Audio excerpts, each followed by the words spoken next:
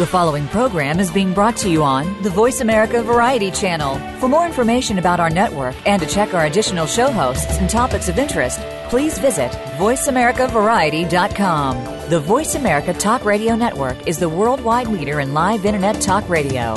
Visit voiceamerica.com. The views and ideas expressed on the following program are strictly those of the host or guests and do not necessarily reflect the views and ideas held by the Voice America Talk Radio Network, its staff, and management.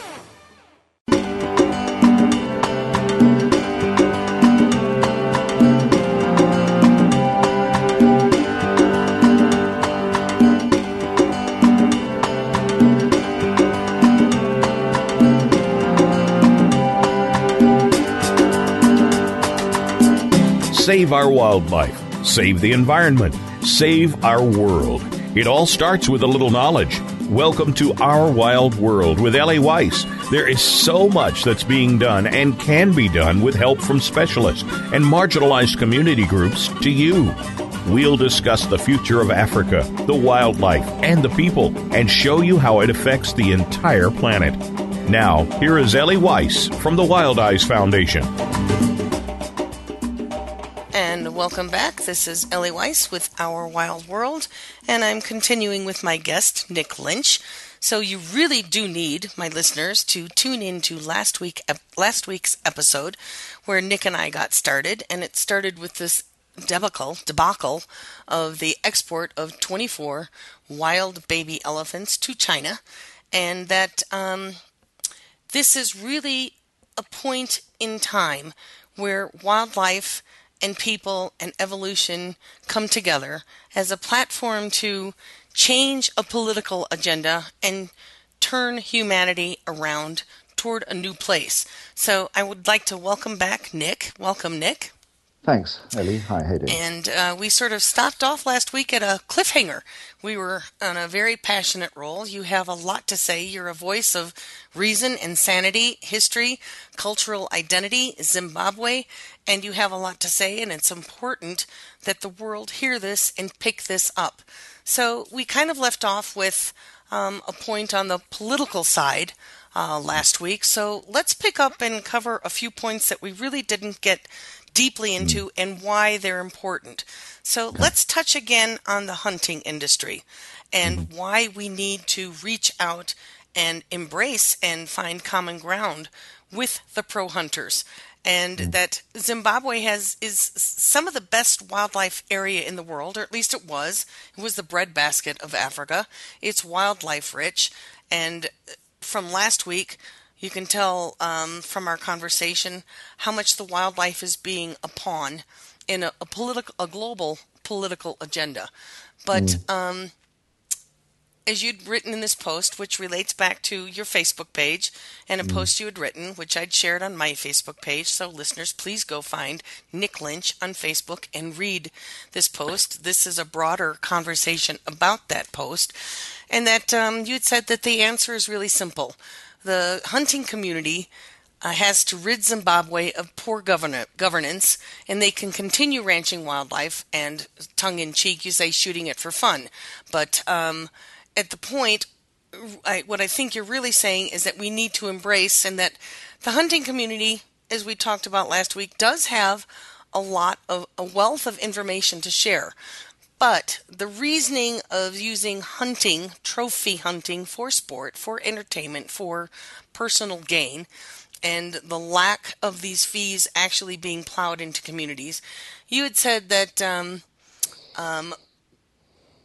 what the hunting community can point to, how they use this money. Would you talk about that a little bit more? How the hunting industry uses this argument that they are sustaining conservation, but what do they have to point to show for it that it's working? Well, the program that was designed many years ago was very well thought out in Zimbabwe, called Campfire, which is based on the principles of sustainable utilization. There are two types of sustainable utilization. One is lethal hunting-based sustainable utilization, and the other is photographic safaris and normal tourism. It is a very, very well worked out plan, but it cannot work in a country where corruption is endemic. That's because the money earned from the hunting just doesn't make its way back to the rural poor in any meaningful way enough, because it's all pilfered. So the reason this idea is put into place is that, well, if you have the rural community development aspects funded by hunting, then these people are going to have to not go out and poach and kill the animals, and therefore the populations can grow to a sustainable level whereby they can then be hunted or photographed, and therefore that's how that should work. So it's quite logical. It's actually very well worked out. I mean, it's brilliantly worked out. The only flaw in the problem is the fact that massive corruption lets the thing down. Even the minister concerned that we were dealing with, Xavier Kasakoweri, actually had his own inquiry into it and discovered, in his way of putting it, was that there was enormous discrepancies going on at a local level, at the base level, and that the money was getting pilfered and not going back into the community. I would argue that it's actually historically the corruption line has gone all the way up through the food chain. But that's what goes on. So there should be development. The rural poor should be happy to not do this. You see, once upon a time, everyone sat under a nice shady tree and a shiny suited minister and somebody from the hunting community came up, and the minister said, right, you guys, this is going to bring us jobs. This is job creation and economy, and there'll be clinics and schools, and we'll put in pumps and we'll do this and that. And the rural poor sort of turned around and went, oh, that's all pretty good. Okay, fine. We won't go out and kill the animals arbitrarily then. We'll leave it at that. And they sat around waiting and waiting and waiting. And then what little development did come about was actually more funded by the hunters themselves than it was through the campfire system paying out for it. The campfire system paid out some. It has done some stuff, of course, but it has done nowhere nearly the amounts of money earned through trophies. And you can see now over the last 20 years, it would be quite feasible to audit the actual figures if somebody wanted to go to task on it. And, the actual money would be millions of dollars raised in trophy fees over the last 20 years. And what you see in reality is you do not see millions of dollars worth of development around the countryside. So the rural poor just stay poor, and then they go out and start poaching again. They go and they risk their life because they are absolutely so destitute that they figure they might as well do it. And the other reason why they do it, they can't understand why it's okay for some fat American to fly over there and kill an elephant, and he gets called a trophy hunter. But now, when he gets approached by some Chinese expat working there, fixing a train line or something, and says, oh, I'll pay you $10,000 if you go and get me a pair of tusks.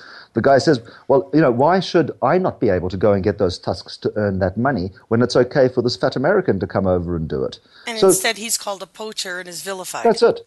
That's absolutely right. And yet it's his country. This is where his ancestors come from, and he doesn't understand. Why is it wrong for me? And I completely empathize with the poor poachers. Not that all the poachers at that level are actually all in that bracket. Now it's more like an organized crime thing at another level as well. I mean, these guys are now still, the local African is an expendable commodity by the cartels.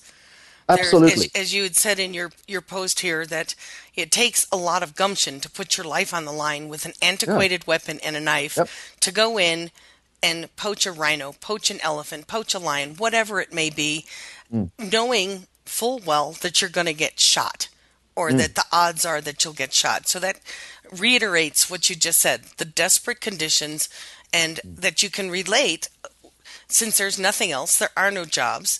There's these little shiny examples paid for by the hunters of here's a school, here's a clinic, but they're very few and far between. Yeah, that's correct. Yeah, there's just nowhere near enough development and progress that should be there. And that lets down the whole program. So I'm against trophy hunting for my own personal reasons. I think it's a wasteful way to do things. But even if I put aside my own personal beliefs about what's right and wrong with regards to it, and I simply look at the model that's there, I can say that it doesn't work anywhere nearly well enough. And so the hunting community actually really should have looked at this and said, well, the reason we're getting poached out and the reason this is all going wrong is because the trophy fee money just isn't making us work. But they knew that. They have known this for years. But they can't, like every other industry in Zimbabwe, they can't really go and cause too many waves. Because if you start going and pressing the buttons with the government, somebody is going to shoot you down, unless you actually have a direct communique with Robert Mugabe and you're his personal tea-drinking buddy. There's no way of getting that message across to His Excellency directly. Because if there was, the chances are that even Robert Mugabe would turn around and say, what the hell is going on? Why isn't this system working? And so you've just stated the Zimbabwean side. Now let's look at it from the, let's say, U.S. side. Safari Club International, as long as we're naming names, Dallas Safari Club, who have now bought their way into the IUCN, which highlights the red list, and which is the other side of the Endangered Species Act. This is the organization that lists through data what's endangered, what's threatened, what's vulnerable. So now we have the hunting, entrenched, embedded, big lobbying, big money, NRA, you name it. They pay for our U.S. politics to now have a voice in keeping their entertainment going. Now, this is not to be confused with hunting for food, right? No. Oh, complete. I have no problem with hunting for food. Look, if we did this another way, if, for instance, there were people who are generally, I mean, in America, there are lots of holistic hunters who hunt off the land and live with the pulse of the land, and they do that kind of thing, and they prefer to eat meat that hasn't been polluted with tranquilizers and, hormones chemicals and all this other stuff. Yeah, okay, I get it. I'm fully on sides with that. But if that person in America decided he wanted to go out and have a complete, true cultural exchange and stay in an African village with the villagers, living in the hut and going out into the bush and hunting traditionally, which would more than likely be plains game as well, as opposed to big game. And no one eats a leopard or a lion, and eating elephant is kind of outdated except for Mugabe's birthday party. Well, elephant actually isn't very good meat, I have to tell you. It just feeds a lot of people. Well, yeah, it's protein, and that's how that would be looked at. It tastes a bit like bad quality beef, to be honest. It's not such a great meat to eat. And if people really had their druthers, wouldn't they prefer eating cow? Well, yeah, or buffalo. Or free-range game? Yeah, I think Antelope, so. Antelope, ungulates, like beef? Yeah, absolutely. Now, if the hunter came over to get this kind of real earthy thing and understand the spiritual significance of hunting and understand the African culture and be with the people, and then went out and spent 10 days and they went out and got a kudu or an impala or whatever it is, I would have no problem with that at all. I would be like, that is the correct way to help the rural poor directly and also to have a real cultural exchange and something interesting. Instead, what we have is a situation where people living a fallacy, sociopaths and God knows what, who think to themselves that this is exotic and the sport of kings, come out, live in a fancy safari lodge for 21 days or whatever it is that they're going to pay. They pay huge money. They go around, they put some effort in, they walk around and shoot the animal. And then the hunters will turn around and say, but this creates employment because we have skinners and we have trackers and all that. Yeah, okay. If you're going to shoot something, skin it yourself, you bastard. Well, now you're getting into the, as long as we're naming names, Kendall Jones and Melissa Bachman argument that we're doing the African villagers some good. They asked us to come kill this elephant. They asked us to come kill this giraffe. So while I'm at it, I'm going to lay down alongside and take a selfie while I smile over the dead animal. It doesn't hold water. No, it's a lot of crap. I mean, we had one here in Australia who went over and shot an elephant. Then he got bombarded in the media for being a prick and everything else. And then his response back was something along the lines of, he helped the poor rural Africans by going over there and taking care of rogue elephants. Right. He shot the rogue elephant, which was harassing the poor villagers. That's the Kendall Jones argument. That's her whole thing after being vilified. You know what? We have a proud hunting and shooting tradition in Zimbabwe.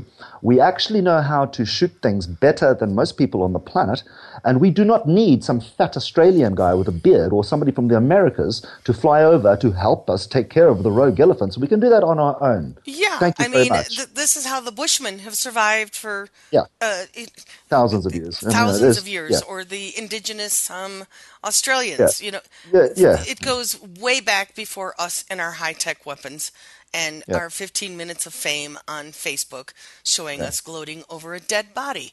So this leads us to the next part of our conversation that the more we talk about this and the more we point out that the hunting for conservation theory argument doesn't hold water, that this will gain momentum. And it literally, as you'd posted, it should legitimately be argued about in Parliament in Zimbabwe and elsewhere in every country, I think, and should be an election issue. So that takes us back to where we left off last week, that this elephants has crystallized, the 24 elephants being exported, this wildlife crisis that Zimbabwe claims it's in, this corruption, massive corruption, that the country actually has enough money from, let's say, as we talked about last week, 1% of the platinum mining to build infrastructure, to provide and reduce deep poverty, and that it's not happening. So this needs to gain momentum. And it needs to be discussed. So the elephants have crystallized this as a platform. Do you think it will actually become a platform that, as we talked about last week, we're not pointing at a person. We're talking about a resource, a global resource that has the hearts and minds of just about everybody in the world today, if you have a pulse, elephants. Look, I would say this, that there are actually, this is going to sound strange, but despite the corruption and the problems inside Robert Mugabe's party, there are actually lots of guys who are actually good people inside ZANU-PF. And a lot of them will see the sense of what's being discussed here. I do believe that this particular instance with the wildlife capture and export should be something that every Zimbabwean has a right to discuss and say, hang on a second, really? And have a referendum, because certainly there's no real representation of the bulk of people's opinions. But then again, that's the problem. I mean, we've had a series of elections over the last decade, especially. We've had a bunch of elections, and every single election has had major issues. And basically, if you look and you can look it up for yourself, effectively, Well, we haven't had ballot stuffing and counting, isn't it? Yeah, I think we had that a couple of elections ago with a couple we've of never bushes. Yeah, absolutely. It's not an exclusive. Listen, you know what? I want to tell you something. We have a lot to be grateful to Robert Mugabe for. One of the things that I'm personally very grateful to him for is for showing me that all of politics all over the world is bullshit. I have no faith anymore in any political system, and regardless of it being left or right, because actually I now know that the systems are all flawed. They're antiquated for the modern world. And really, Mugabe just highlighted that to everybody. What we need is new systems to be able to coexist with our environment more better. I mean, the sixth mass extinction event that we're currently in, plus things like defaunation and the prospects of having ecological avalanches occurring in the future, we're very close to a horrendous situation where basically over the next 2 to 3 generations, the world as we know it could come to an end, and the world that left behind is one that we might not really enjoy living in, because we've managed to decimate everything from forests to wildlife and everything else.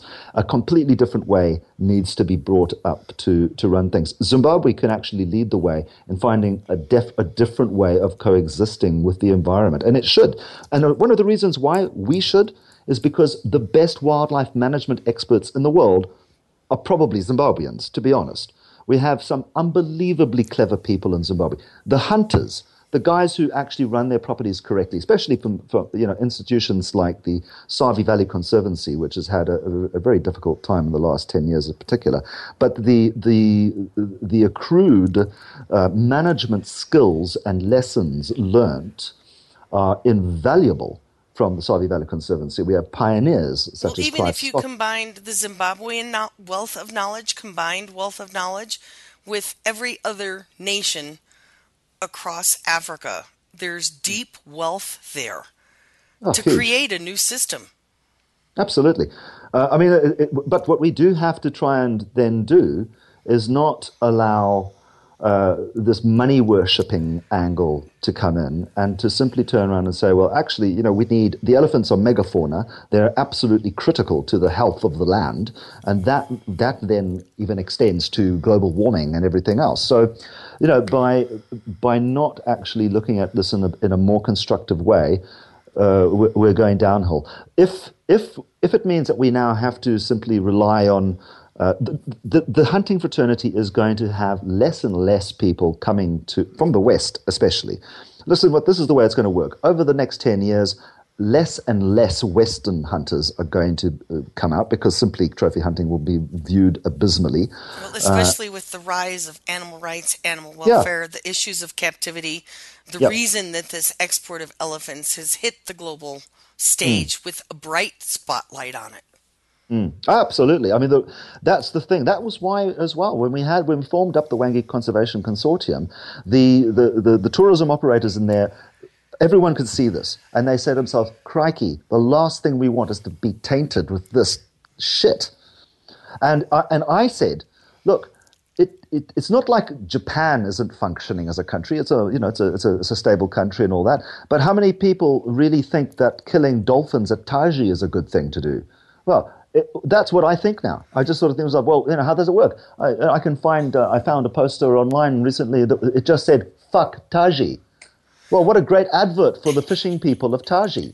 That's what you're tainted with when you go and slaughter dolphins for no good reason. Well, that's what happens. The other side of this argument is that traditions change. We evolve. Just because it was a tradition does not mean it's right. And this goes back to the beginning of your post. Just because it's been happening all along, just because South Africa does it, just because Namibia does it, just because Tanzania or Zimbabwe or whoever does it, doesn't mean it's right. And that's what's shifting. Well, I'll tell you, it was quite interesting because whilst we were doing this and whilst our good friend Sharon Stead was heavily involved, she went down to a travel fair in South Africa, and there were a couple of hunter guys there from Zimbabwe.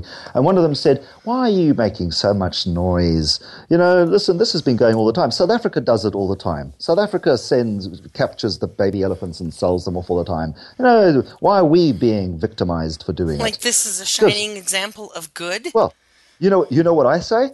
Thank you very much for raising that to my attention. One of the things I am now very passionate about campaigning is a complete halt to all wildlife capture and export from Africa. Totally. I want it to all stop. And I hope that people in Tanzania and people like Tony Fitzjohn and all these good guys up in Kenya, I hope that we actually form up a union of saying, that's it, cancel all fucking wildlife exports now. I'm so glad you mentioned Tony Fitzjohn. He's such a good friend of mine. My organization has funded a lot of his work, Rhino, Wild Dogs. And yes, you guys, we all, I don't live in Africa, but I have a lot of experience, 20 some odd years of being there. So no, I don't live it day to day, but I do have a deep understanding of how it works. And we all need to get together and bring this voice Absolutely. Up. We have to stop being silent. And credit to Tony because Phyllis is a good acquaintance of his as well. And Tony was one of our supporters. He was on the thing right from the start. He was like, absolutely, he'll back it up.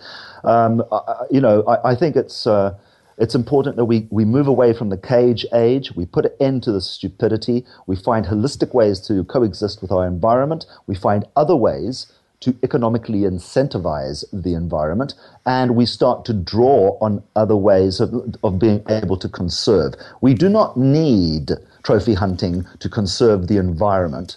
What we need is better ways forward for us to live with the environment without having to kill it off one animal at a time. It's understood that, you see, and the other thing to bear in mind here as well, it's very dangerous to paint hunters all with the same brush because there are levels of professionalism which are markedly different from country to country. So a professional hunter from South Africa versus a professional hunter from Zimbabwe, you might find that there are some very good professional hunters in their world, how they would consider it good. But by and large, Zimbabwean professional hunters are heads and shoulders above the rest of them, and Zimbabwean professional guides absolutely throughout the continent. So it seems ridiculous that Zimbabwe should have this incredibly proud guiding heritage, the best hunters, the best in everything basically to do with safari, which we take as a pride in our natural tradition, and yet we're making a complete fucking balls up of it. It's absolutely appalling. So, yeah. I love you. I have to tell you, I love you. So I would tell you what, there's a lot of people who hate me now. Well, this is what the world needs: rattling the cage, the end of the cage age. And as we talked offline here, rattling the cage while you're in it may not always be a good idea, but eventually somebody, and I'm just going to say it, has to have the balls to stand up and say it. And that's what this program is about, and that's what my guests are about. So stick with us. We need to cut away to a break. We'll be right back. You're not going to want to miss the second half. Stay with us.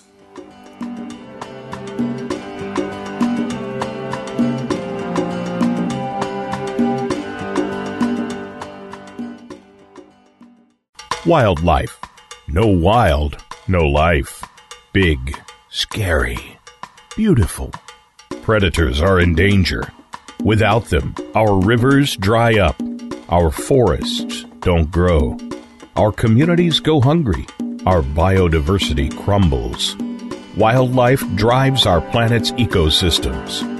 The wild effect. It's in our hands. Ellie founded Wild Eyes Foundation because she loves Africa and to remind us that there are more harmonious and less destructive ways to live on our planet.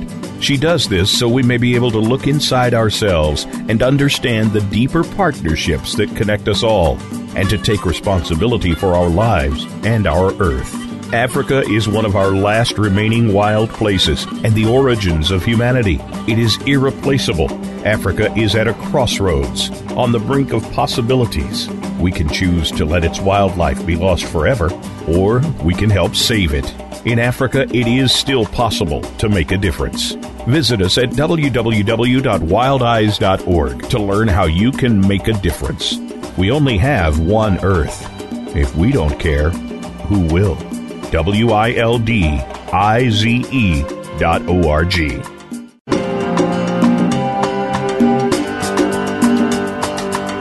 You're listening to Ellie Weiss and Our Wild World. We want to hear from you. Call into the program at 1-866-472-5788. That's 1-866-472-5788. If you'd rather send us an email, please send it to wildeyes@wildeyes.org. That's WILDIZE@wildIZE.org. Now, back to our wild world.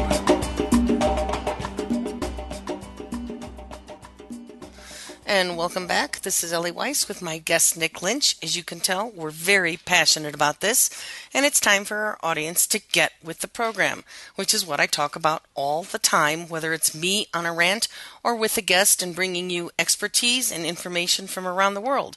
This is 2015, people, and this is not an Africa problem. This is not a colonial problem. It's not a Western problem. We all have to come together. This is a global problem. We are at tipping points. We are in the age of the sixth mass extinction, climate change. Elephants are ecosystem architects. They are the largest land terrestrial we have. Whales are the largest sea, marine mammal we have. And we are taking it all and commodifying it for a price, which is what I've talked about, changing and shifting this benchmark of health and wealth from being the fatness of your pocket or your bank account to that which is the resource base of this planet that we live on. It's all connected, it's all interwoven, and we are threatening our very survival as human beings. If we don't have a planet to live on and we destroy it and all the resources in it for money, then we're destroying ourselves. So it's time to evolve. It's 2015. It's time to change. So we no longer live in the dark ages. So Nick, help us understand of how we can pick up this torch for our listeners, our audience around the world, what we can do We have the second half of the show. Let's talk about how science, data, spirituality, this movement of animal rights, animal welfare, large landscape, species survival plans, spirituality, you name it, all can come together to shift, and Zimbabwe can be a shining light, as we talked about in the first half of this program. Yeah, I would say that Zimbabwe could definitely be a shining light in all of those regards. I think it is obviously dangerous to start talking about spirituality, but you do actually get to it because what happens is what we've done, humanity has done this massive commodification of the environment because that's how we did it. Okay. And good. as you put it, brutalizing the planet. Yeah, absolutely. It's been, if you say that if somebody is going to take a sort of a religious angle from a quasi-Christian angle and say, well, it says in the Bible we've got dominion over all the creeper things and blah, blah, blah. Well, yeah, but actually that comes loaded with responsibility. And what we have been doing is shirking responsibility in favor for greed. And that is where it all falls apart. So unless we actually find a way to not assign to not commodify all living things. It's not ours to commodify and sell.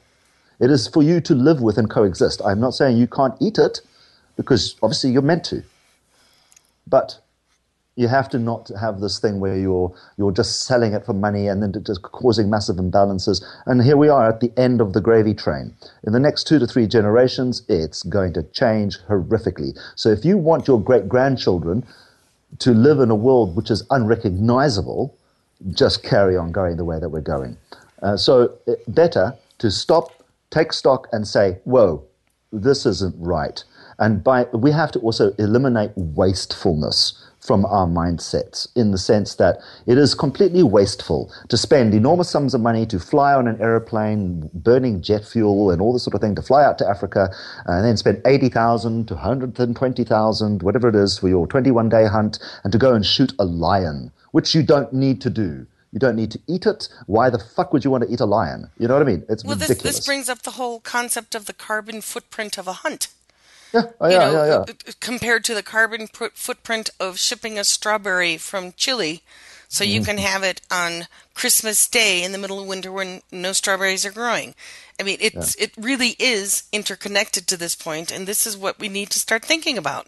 And wildlife is a key indicator. I mean, from a conservation perspective of being umbrella species or keystone species and apex predators, whatever, it's a relationship. I think we've kind of lost the point and the track in as a species is that we're a part of this indicator. Oh, yeah, totally. Actually, there's a book that I can recommend, which is very, very good, called The Art of Tracking. And it's written by a South African gentleman by the name of Louis Liebenberg. And it is really a very good technical breakdown of the tracking skills and methodology of tracking of the Kalahari Bushmen. And one of the things he mentions, and there he goes at odds to explain, is that the Bushmen at that level, who I think are, sort of remnants of these indigenous populations that we have pockets of around the world, whether it be South American Indians or Papua New Guineans and people who are living at one with their environment. These guys understand their environment in the way that city dwellers understand where to go and find the best pizza and where to go and get the bookstore and where they're going to do whatever. And the Bushmen, they understand from season to season, from week to week during the season, what types of animals are going to be coming back, what family groups are going to be coming back. They will actually even be able to understand, will keep track of which family members are no longer in there, which ones are, everything else. They selectively hunt in that sense. And there's a respect in coexistence with that animal. Well, this is sort of what we've gotten away from in this ease of access to everything, the corner store, this separation, this insulation from where food comes from. Oh, totally. If there's something that I can say that I think that that holistic hunting has a massive benefit to offer the world, is this disassociation that we have. People sort of go to the supermarket and they just pick up a vacuum plastic sealed piece of meat and they go home and they cook it and they just do it. They have no appreciation for the suffering that that animal had to undergo to get into that state. Especially today in industrialized agriculture, as they call it.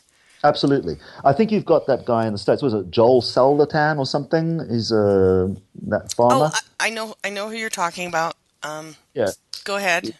You should be voting that guy in as your president. That's what we want, because that guy at least understands it. You know what I mean? He's very good. A Polyface Farm, I think it is, or something. I can't remember what it's called now. But, his ideas as well. You have animals living. Here's another way. If you're going to be, okay, this is me foisting my own personal beliefs on this, but if you eat animals that are having unhappy lives, you are taking on unhappy energy.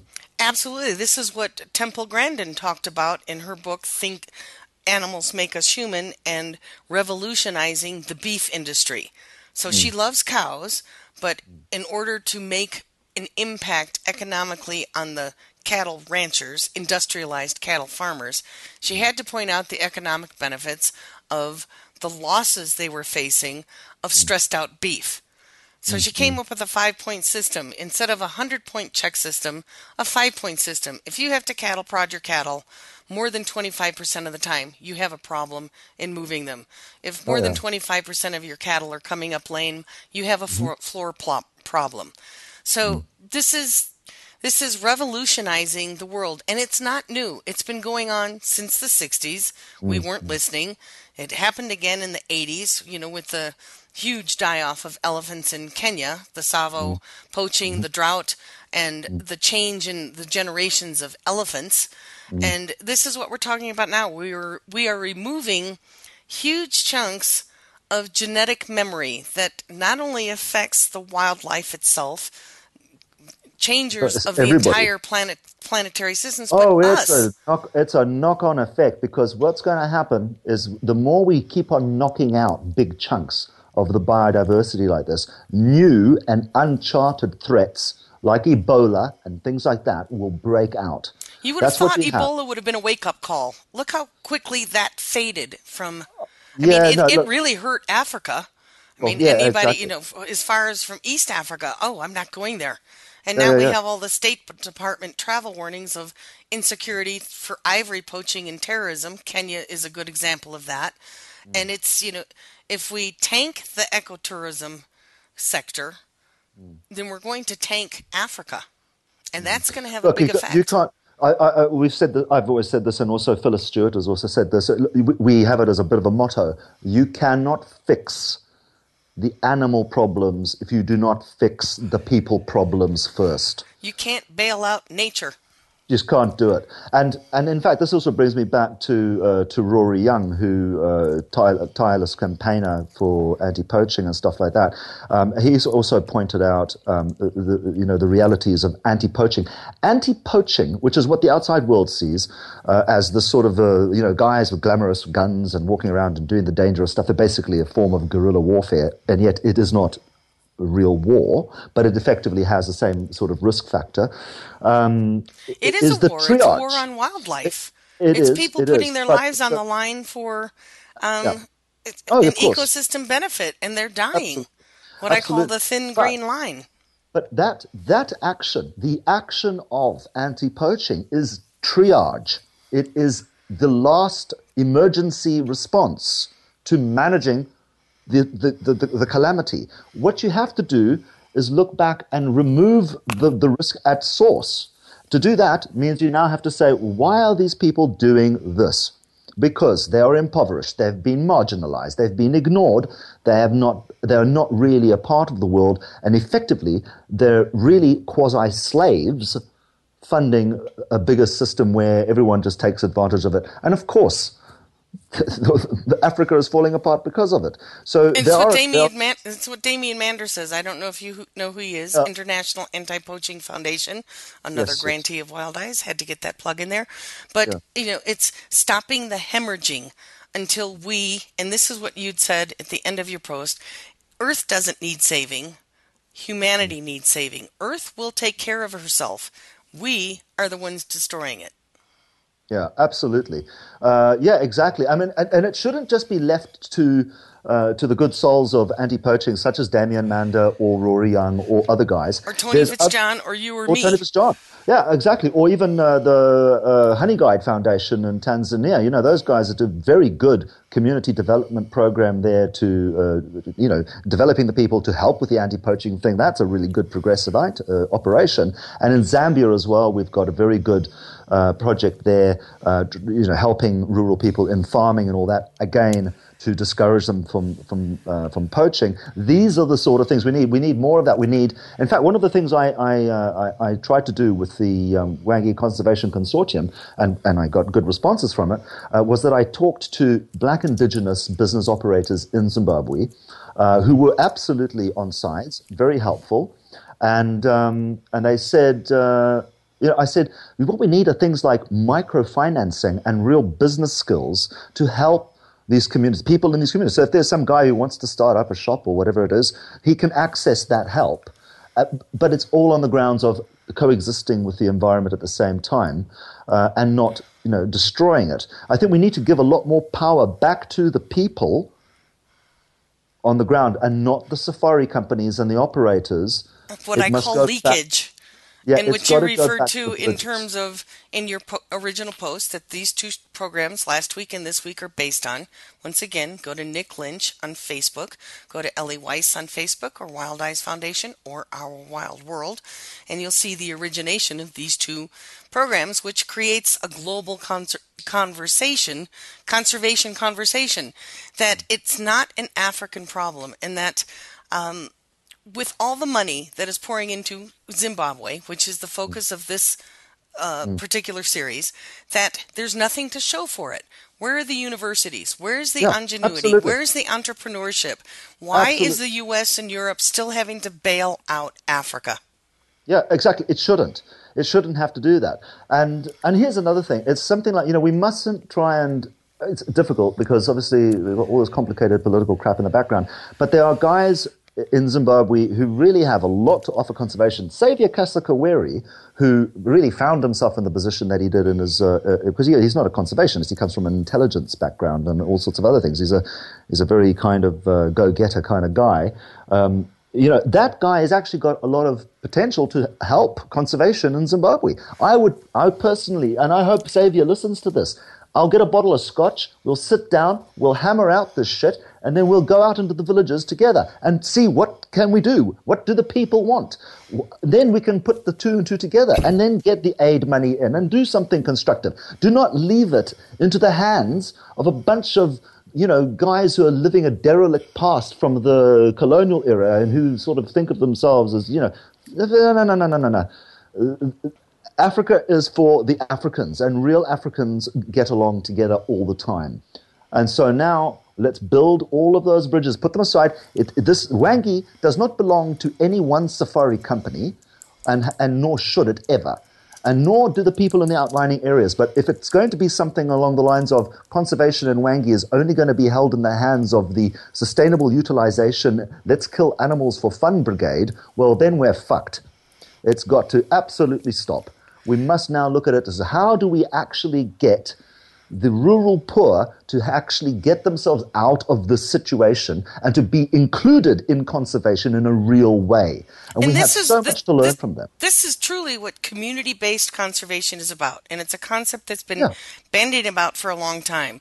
But somehow it seems that the West is this fantasized, illusionary vision of tribal Africa, let's say the Maasai with their sticks gazing out across the veldt or the savannah, or the Bushmen, that it's some romanticized version, and that somehow they're relics, and that they're not living in the same year we are, 2015, that they don't have access to the radio, that they don't have access to the same news. I mean, Africans have cell phones.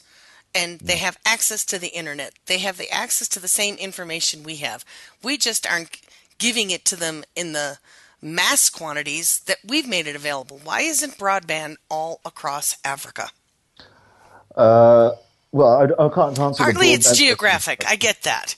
There is wildlife, look, but it's a technical thing. cellular technology, and this is what we're talking about. We have the technology now to leapfrog that it doesn't need poles and wires, that we have this technology now. In fact, technology is going to be a major, major game shifter in the whole system, and in fact, even for conservation in Africa, because you see things like the internet and also surveillance technology, to be honest, is going to be as such that it will be very difficult for any country in Africa in the nearby future to actually lie about its elephant population. There will be technological solutions to how that can be alleviated. Even previously, for instance, 20 years ago, I actually discussed this with the head ecologist of national parks in Zimbabwe, a friend of mine there. I said to him, why don't we go to the Americans and try and see if we can get some remote sensing solution to counting the elephants accurately? And he says, well, that's ridiculous. It would cost millions of dollars to retask a satellite, and they don't want to do that, and blah, blah, blah. And we talked about all the technical differences, even down to using thermal imagery and everything else. And it costs millions of dollars, billions of dollars is what that is to cost. But if we're willing to put that into what we call national security, this is a national security issue. If Africa tanks, it's a national security issue. Yeah, but now, because technology has gone the way it does, it no longer costs billions of dollars to put a satellite in space. You can get yourself a sky cube for about $20 million, and for another $5 million, now you've got a dedicated spy satellite dedicated to covering anti-poaching. So right there is what, 1.01% of the platinum profits in Zimbabwe. I don't know if Zimbabwe wants to pay for its own sky cube, but because obviously once that happens, but Africa certainly could. I mean, the different sections: Africa southwest, south, central, west, northern, east. It has to. If the argument by African nationalists is that they are concerned about Western cultural imperialism and imperialism in general and or neo-colonialism, then what they have to do is actually start taking the responsibility into their own hands and saying, Christ, before we have some foreigner flying a spy satellite over us, checking out over our shoulders, checking out wildlife populations all the time, let's just do the job properly ourselves from scratch.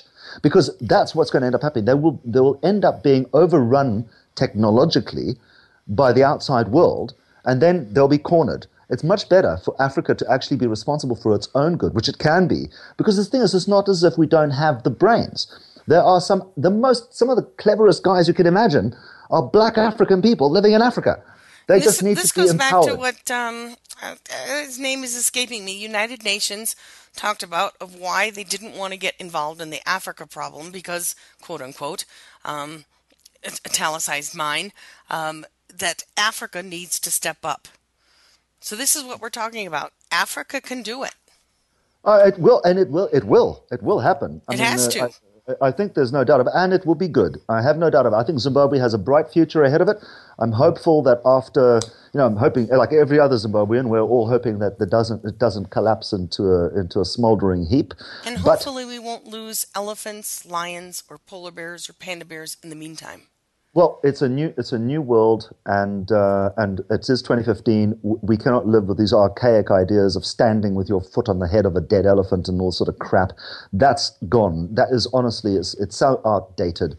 The modern world doesn't have time for it, and it's just going to get bigger and bigger and bigger. So it's time to scrap the old ways, find a new way, and that's it. We move on. And, I'll just put an aside in here that we can just a little segue that industrializing and farming of wildlife is not the answer either.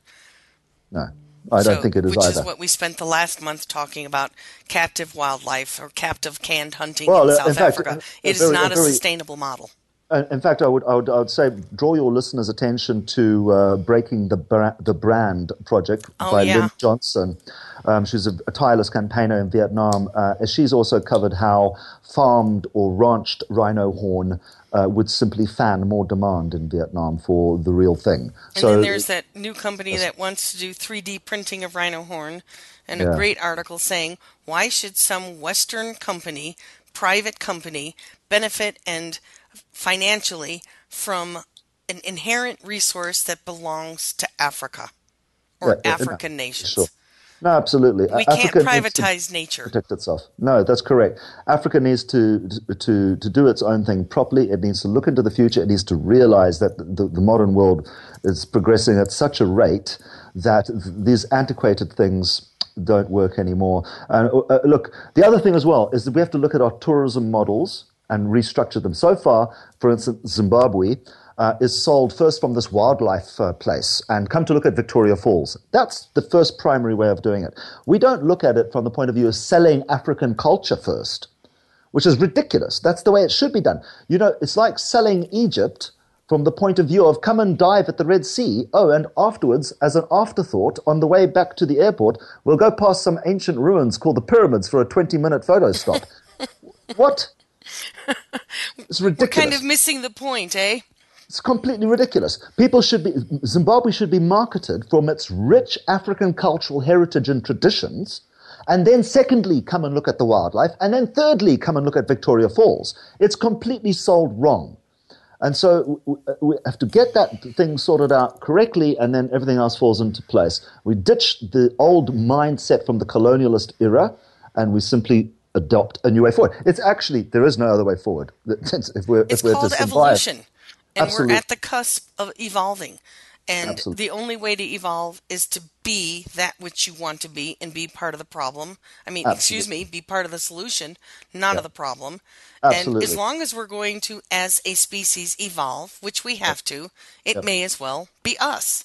Absolutely. And I just wanted to close off. I'll tell you again that I think I hope the conservation world out there doesn't give all the professional hunters such a bad time all the time. We really have to understand that these guys just need to be brought over to the side of thinking of, look, their way of making money before has just become grossly unpopular, and there's another way of doing it, and they can still make a really good living doing it another way.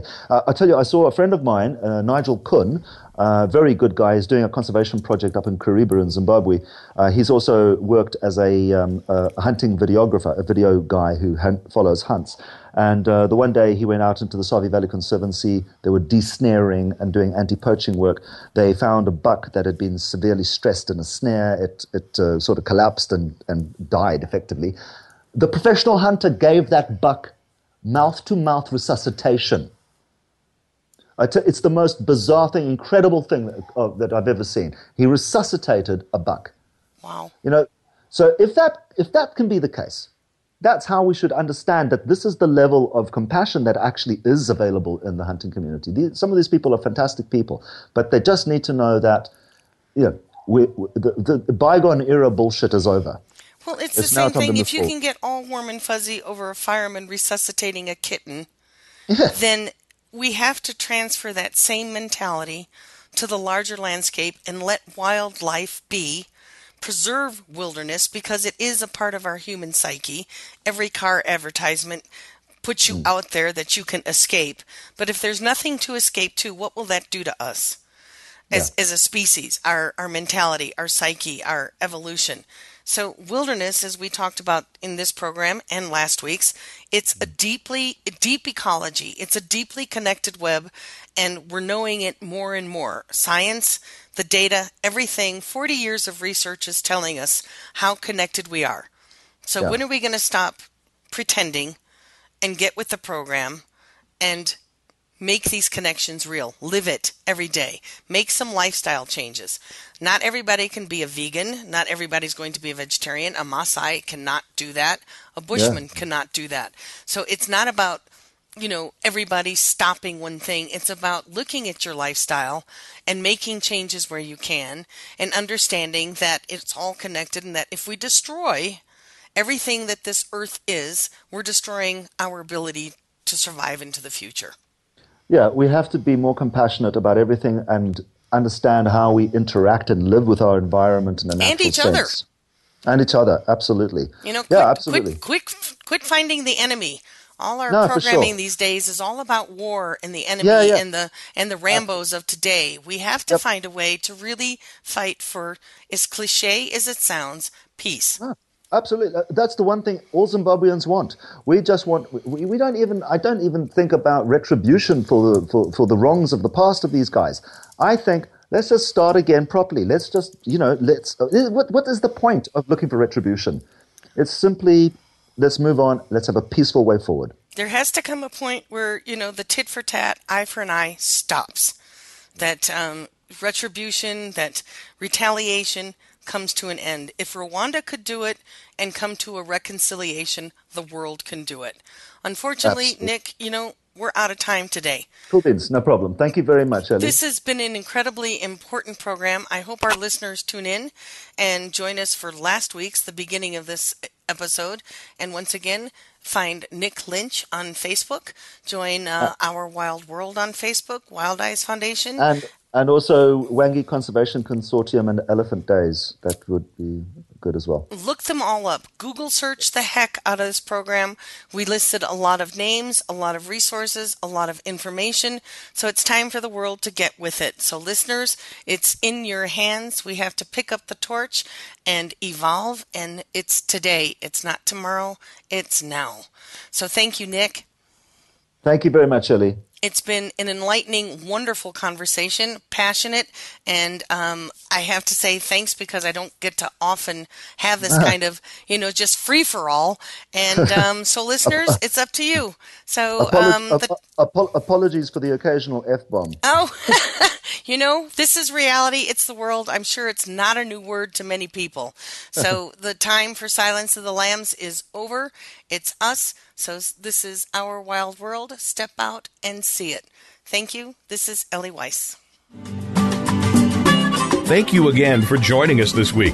Be sure to tune in next Monday at 11 a.m. Eastern Time, 8 a.m. Pacific Time for another edition of Our Wild World with your host, Ellie Weiss, on the Voice America Variety Channel. Think about living with wildlife during the coming week and what you can do right now. Thanks again for listening to the preceding program, brought to you on the Voice America Variety Channel. For more information about our network and to check out additional show hosts and topics of interest, please visit voiceamericavariety.com. The Voice America Talk Radio Network is the worldwide leader in live Internet talk radio. Visit voiceamerica.com. The views and ideas expressed on the preceding program are strictly those of the host or guests and do not necessarily reflect the views and ideas held by the Voice America Talk Radio Network, its staff, and management.